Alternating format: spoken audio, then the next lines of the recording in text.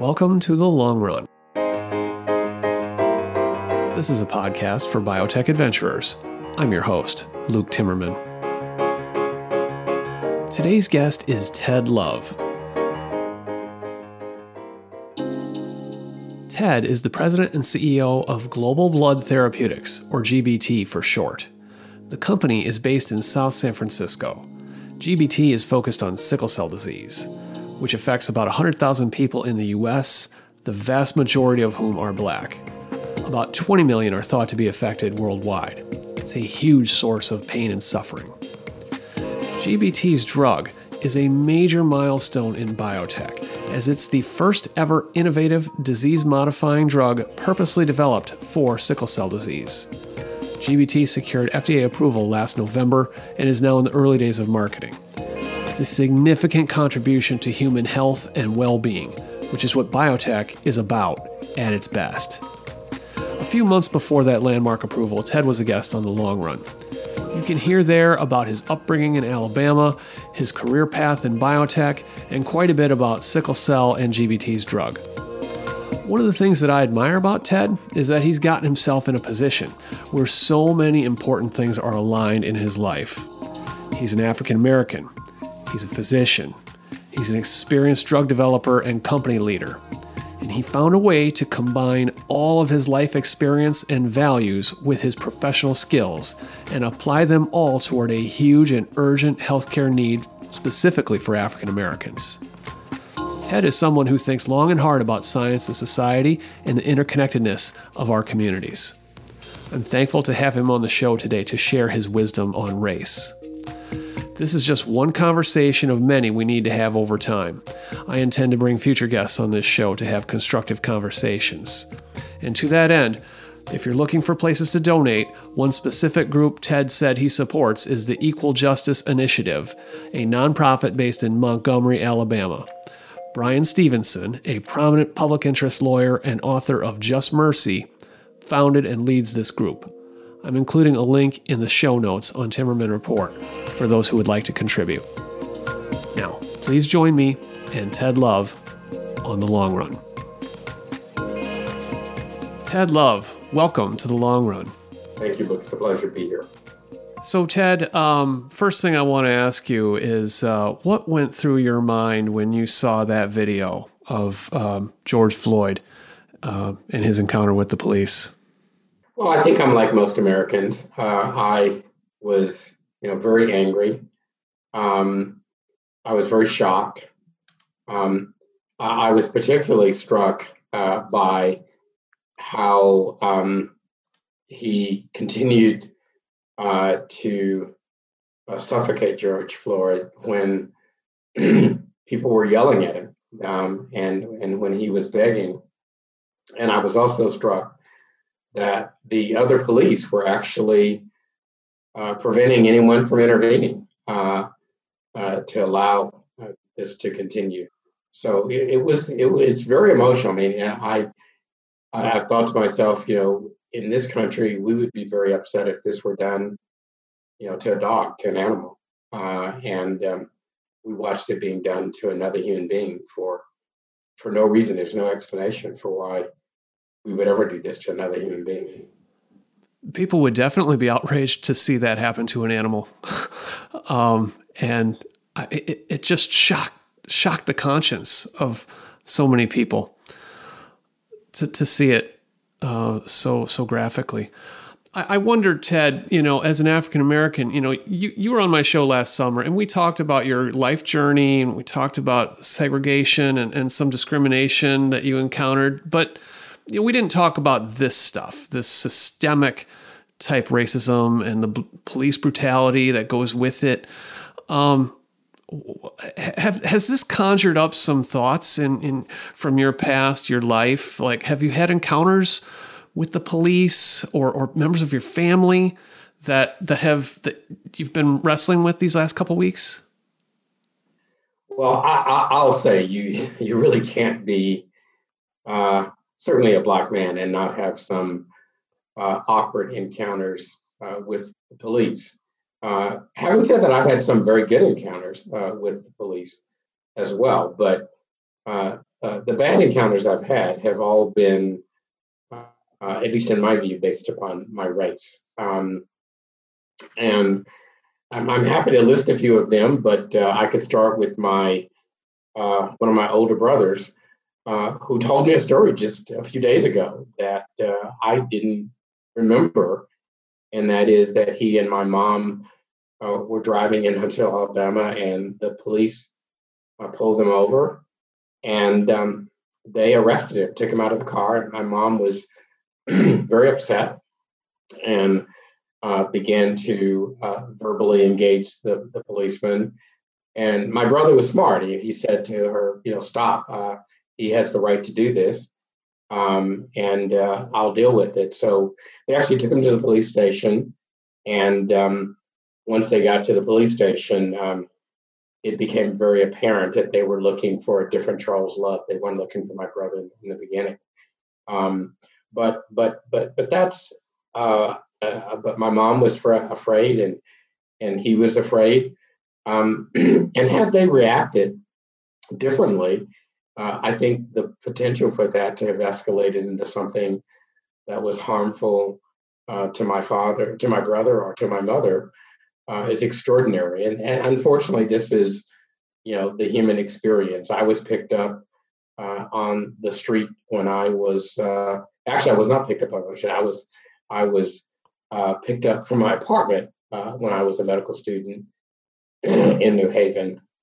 And the police actually saw me going into my building. They pulled up. I didn't stop because I certainly had no reason to think that the police were speeding to my apartment, having anything to do with me. So I went upstairs to get some materials. I actually left the apartment door ajar because I was turning around to go to a study section at the medical school.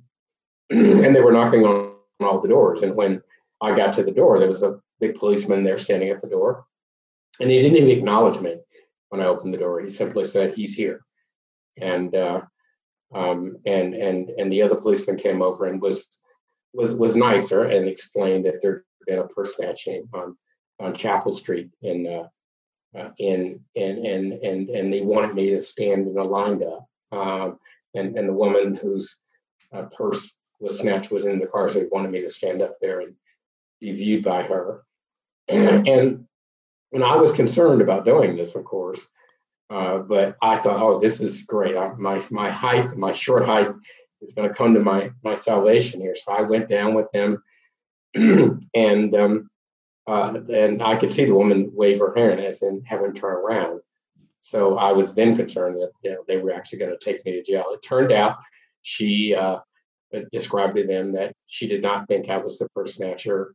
By the way, the only explanation, description that I had met that made them pursue me this way is that it was a black man that had snatched her purse wearing a red jacket, and I was a black man wearing a red jacket.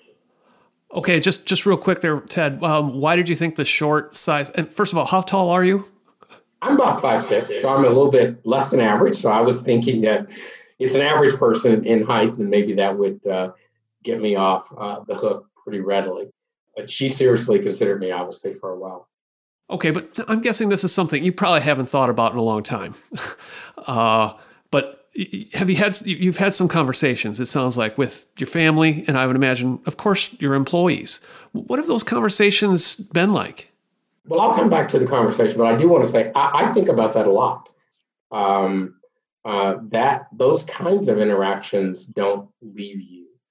So I have thought about that many, many times, and I've thought about it recently, even before George Floyd, and certainly after.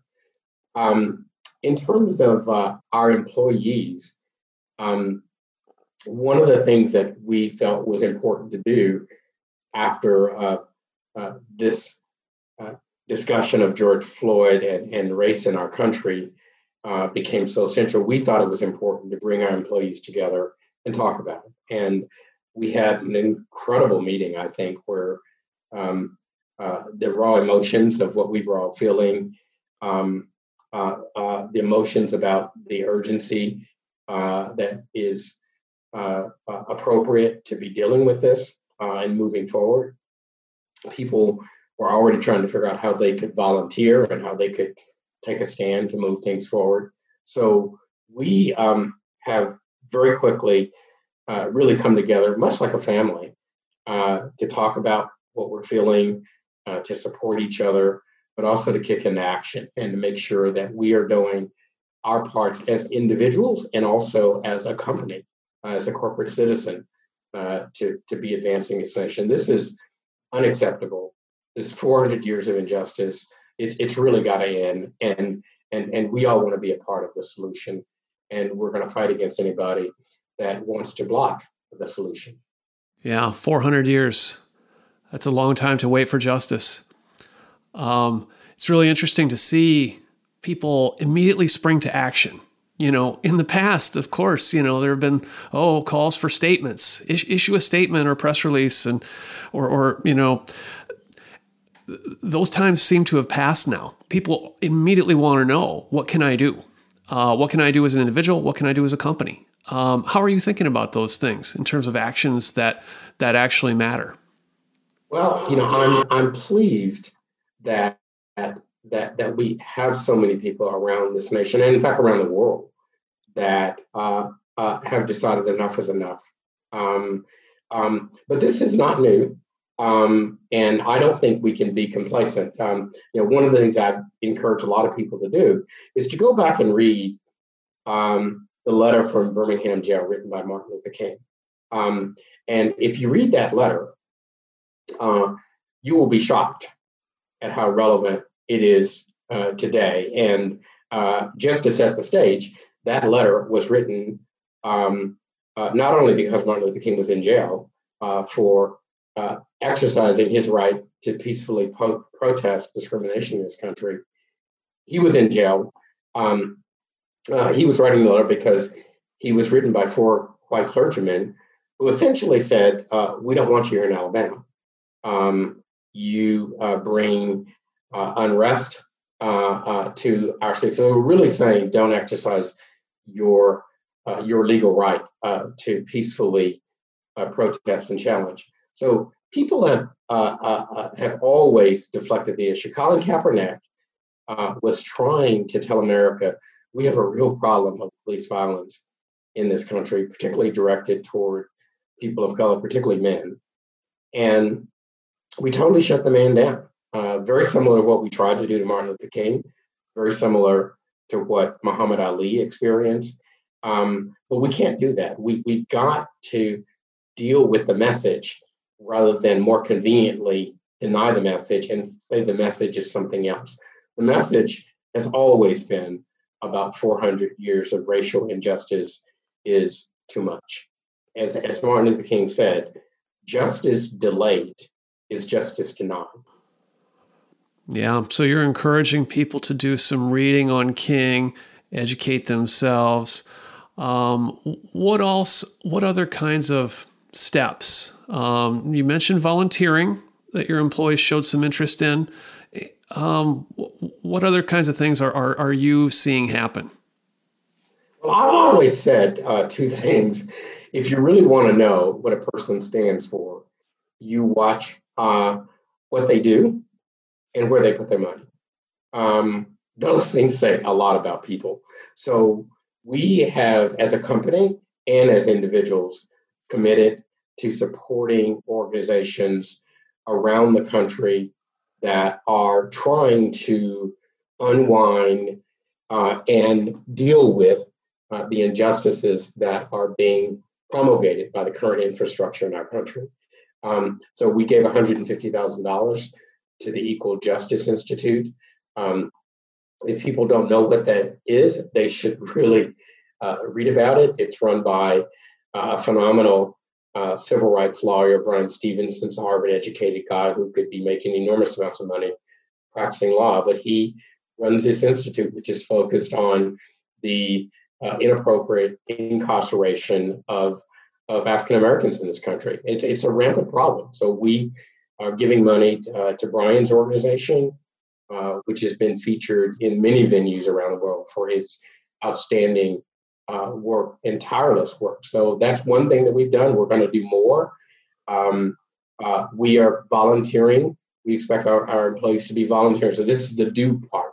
So I'm encouraging people, if you want to be part of a peaceful protest, please do it. We support that. If you want to support people who are doing it in various ways, please do so. But we can also take a role around mentoring young kids that are being discriminated against, kids that have really, quite frankly, less of a shot in life from the moment they come out of the womb. So we are encouraging people to put their money where their mouth is and to put their actions where their mouth is. And the volunteering strikes me as really important too, because people in this industry are working on such amazing things. And there are so many kids out there that just don't get exposed to it. They have no idea. They have no idea what's going on. But the minute they find out about it, I mean, I've been around kids like this, their eyes light up. You can see the effect that an individual can have. Absolutely. Well, I mean, I've done a fair amount of volunteering for things over the years. And one of my mentees that I've been mentoring probably since he was about 14 or 15, he's probably about 35 now. We still have a very active dialogue, text each other constantly. He's a young Mexican kid here in San Francisco whose parents are probably, in some vernacular, illegal aliens. And it's a very challenging life for him. And being around someone that inspires him that he can do what he wants to do, he can really do what he commits to do, has been extraordinary for him.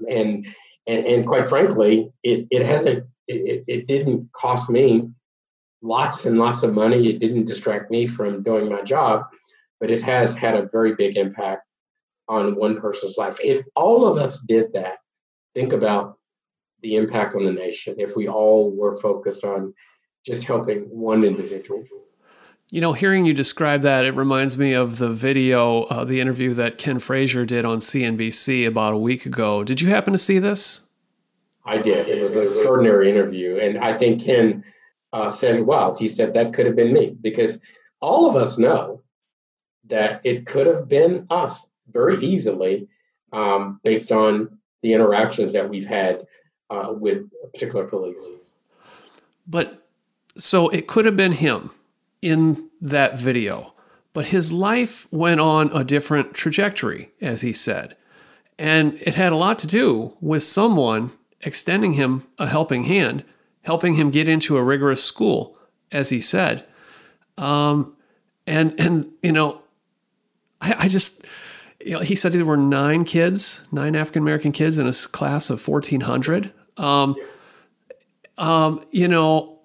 That's the kind of thing, like, that's just one caring individual or maybe a small group that organized that kind of thing. And, look where it led for him.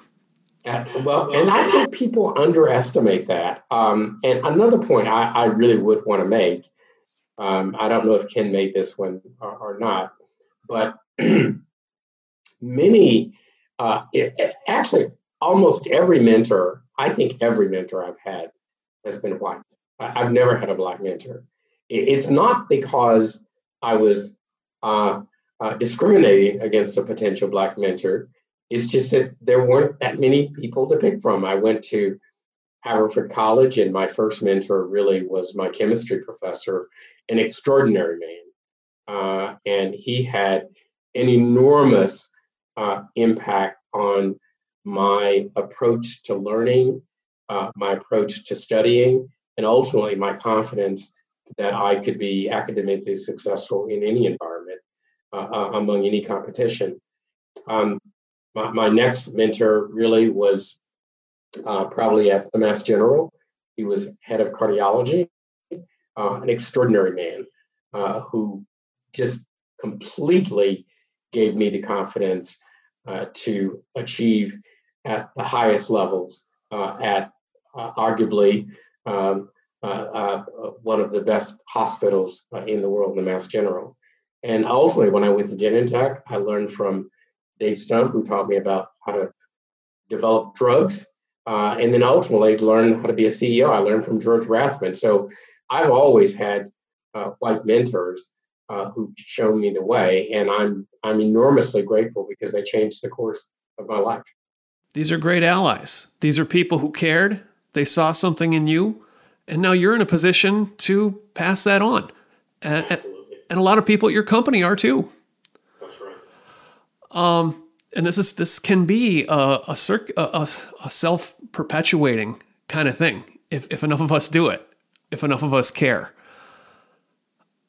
Well, it's gonna be key to changing the world because we have engineered a society that we need to disengineer. But while we are still in this, we need to reach out to people who are really disadvantaged. And they're disadvantaged in ways that sometimes we can't fix, but we can at least give them some tips about how we've approached things. We can at least share with them, our journey to help them see clarity in what their journey might be. We can at least do simple things like the young man that I mentor didn't have internet in their home. And I just bought it for them. I bought him a modem and I bought him a computer and I bought him a printer. And I said, I'm going to pay for I'm going to pay your Comcast bill for a year. And if you can take it over after a year, you can take it over. If you can, I'll continue to pay it. And I don't think I pay his Comcast bills anymore, but he took it over. But it opened up a whole new world for him. And these are just simple acts that at the end of the day don't cost you that much.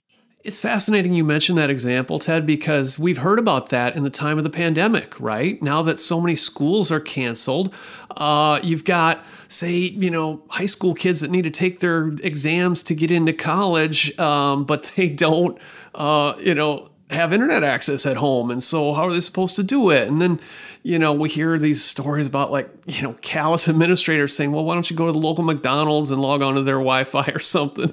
I mean, it's crazy. It is. But all that said, I mean, you referenced the Colin Kaepernick protest, and the reaction in this country was so vastly different than what we're seeing now. People seem to me to be much more open and receptive to the injustice when it's staring them in the face. There's no getting around it. You can't look away. Are you hopeful? Are you optimistic about what's happening right now? Well, I mean, the two things that make me hopeful, you kind of just mentioned. The one thing that makes me most hopeful is that unlike Martin Luther King, the protesters are different now. I don't have an exact number, but I think the majority of protesters are not the victims of the oppression. That may or may not be true, but I do think a huge amount of the protesters now are white.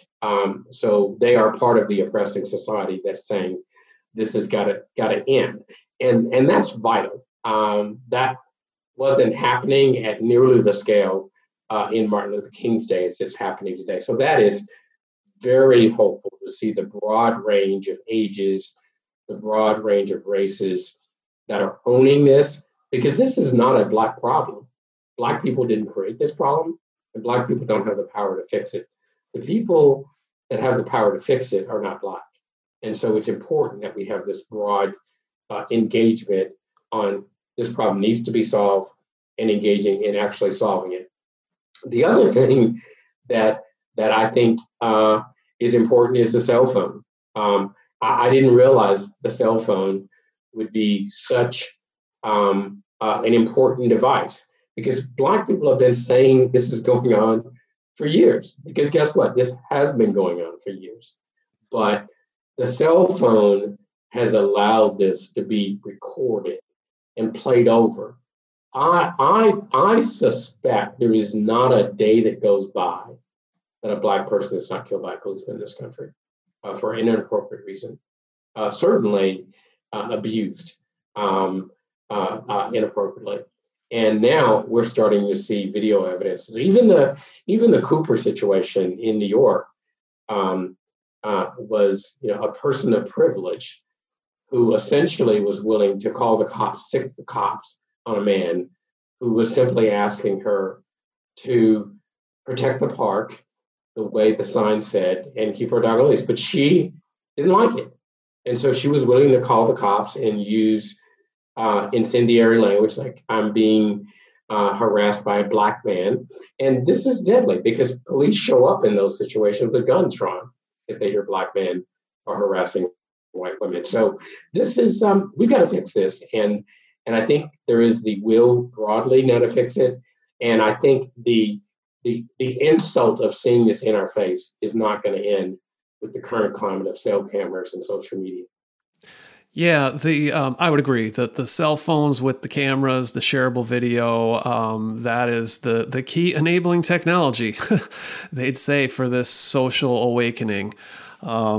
Because before this, people could just say, well, the cop says this and the suspect says that, and we're not really there, and maybe it was just one bad apple cop. We've heard all that before, right? But this, you just can't. This is what I mean by when I said you can't look away. It's injustice staring everybody in the face, and it also comes at the end of this pandemic too, or not the end, but the middle of it, where a lot of people have been forced to stare at some of those disparities in jobs, who the essential workers are by and large, and who's taking the risk to keep the society going, and then. They have to. They're more vulnerable to the health effects for a whole set of systemic reasons, and they've got to put up with this kind of stuff and have been for 400 years. It just feels like a moment to me where people are beginning to listen. I'm curious, Ted, are you seeing this? Because you're, with a lot of people maybe who, were not listening very carefully, say back in the Kaepernick days. Are they listening now? I think they are. And, the Kaepernick thing is very funny. And I was talking to my daughter about this. My daughter is a Georgetown lawyer, so she's very good at arguing things and understanding why people win and lose arguments. And she said to me, Dad, Colin Kaepernick could not control the narrative. The people who wanted him ignored controlled the narrative. And I got it. So people who control the narrative were able to pivot everybody from even considering the problem of police violence to disrespecting the fact, disrespecting our troops. Of course, it was never about that. Anybody with a brain that actually listened to Colin Kaepernick knew that was not it. Anybody that listened to Muhammad Ali knew he wasn't afraid to fight for our country. He wasn't afraid to go to the military. He was trying to say this is an unjust war. Now, the country finally got there, but he was simply ahead of the country. But what did we do to him? We did the same thing we did to Colin Kaepernick. We emasculated, took his career away. And we've got to get beyond that. We've got to make sure, and this again is the lot of Birmingham jail. You cannot vilify the people who protest oppression without dealing with the oppressor. It's repugnant to even think about it, but we've been doing that over and over and over. Yeah, we let the president and the National Football League change the subject. And that's not happening now. I find that encouraging. One coming back to football though, and I think this is important because that's a big part of the entertainment enterprise. It's woven into our culture. We had this, Drew Brees. You probably saw made some remarks that were very reminiscent of the how he reacted and others did during the first round of Kaepernick protests in 2016, 2017, and got a very different reaction this time. But, I don't know if you happen to see Tony Dungy. Do you know Tony Dungy, the football coach? Oh, yes. Yes, I do. So, he had, and he's also a very religious man, and he had a very graceful response going on radio and television, which I took as, allowing a lot of people some wiggle room, some grace. People are going to say some dumb things. Drew apologized. And I don't think he had his blind spots, right? He didn't really understand how offensive what he said was to so many of his black teammates. Tony was offering him some grace. And I just took that to, he didn't excuse the bad behavior or the comments. He condemned them, but he's given Drew a chance to come over to his side. I wonder, is there a lesson there, like tactically, as people think about having these conversations, like you and I are having now, where it's not about like winning the argument or scoring points or looking smart on this and that. It's about like bringing people to where like the justice is. Absolutely. And actually, you've spurred me to make a point that is important. Many people are feeling emotions of embarrassment for what happened to Colin Kaepernick, embarrassment for not taking this on. And I think I can be very clear, and I think Martin Luther King said this as well, but people have forgotten. Black people don't want others who are not being oppressed in this manner to feel guilt. We don't want you to focus on shame. That doesn't help us. It doesn't help anybody. People who are focused on that need to get over it. It's not about you. It's really about what is being done to someone else. So we want you to liberate yourself from guilt, from embarrassment, and to really get excited and engaged about changing things to make a better future. Are there some good books that you would recommend folks read besides the King's Letter from the Birmingham jail? Well, there are a number of books on the topic. Actually, one of the things that I would suggest, that I haven't gone to it yet, but I know that, I'm blanking on her name all of a sudden, former newscaster on the Today Show, has a website where she's been recommending books. But one of the books that I really do recommend to people is The New Jim Crow. It's really it's an eye-opening book to read, and it's the truth. So I would strongly recommend The New Jim Crow. And for people who want to watch a movie, watch the movie 13. You really should watch the movie 13. Those are two fairly easy things. And I, of course, always recommend Martin Luther King's writing, particularly the letter from Birmingham jail, that he wrote without access to a library. He wrote it purely based on what was in his head, a piece of paper and a pencil in a jail. Yeah, really interesting. One thing that I just read was Ibram Kendi's How to Be an Anti-Racist. Yes, absolutely fantastic recommendation. And, I'm curious what your thoughts are, but one thing I really liked about it is how frank he was about his own journey in figuring this stuff out for himself as a young man and then entering the academy. Like, there's a journey here for him and for a lot of people around him. And so we're all imperfect people. We're all a work in progress. And I really appreciate how that I think that gives people a little more latitude to to think about these things and not worry so much about what you thought or said in the past, and think about making it right today. It's vital that we not get inhibited, not get distracted. And this is time for action, because it's only through action that we will change the situation and really live up to the great country that we have the potential to be. I think we can do it. Ted, I thank you for what you do. Thanks for joining me today on The Long Run. Thank you, Luke. Thanks for listening to The Long Run, a production of Timmerman Report. Pedro Rosado of Headstepper Media was the sound editor. Music is from D.A. Wallach. See you next episode.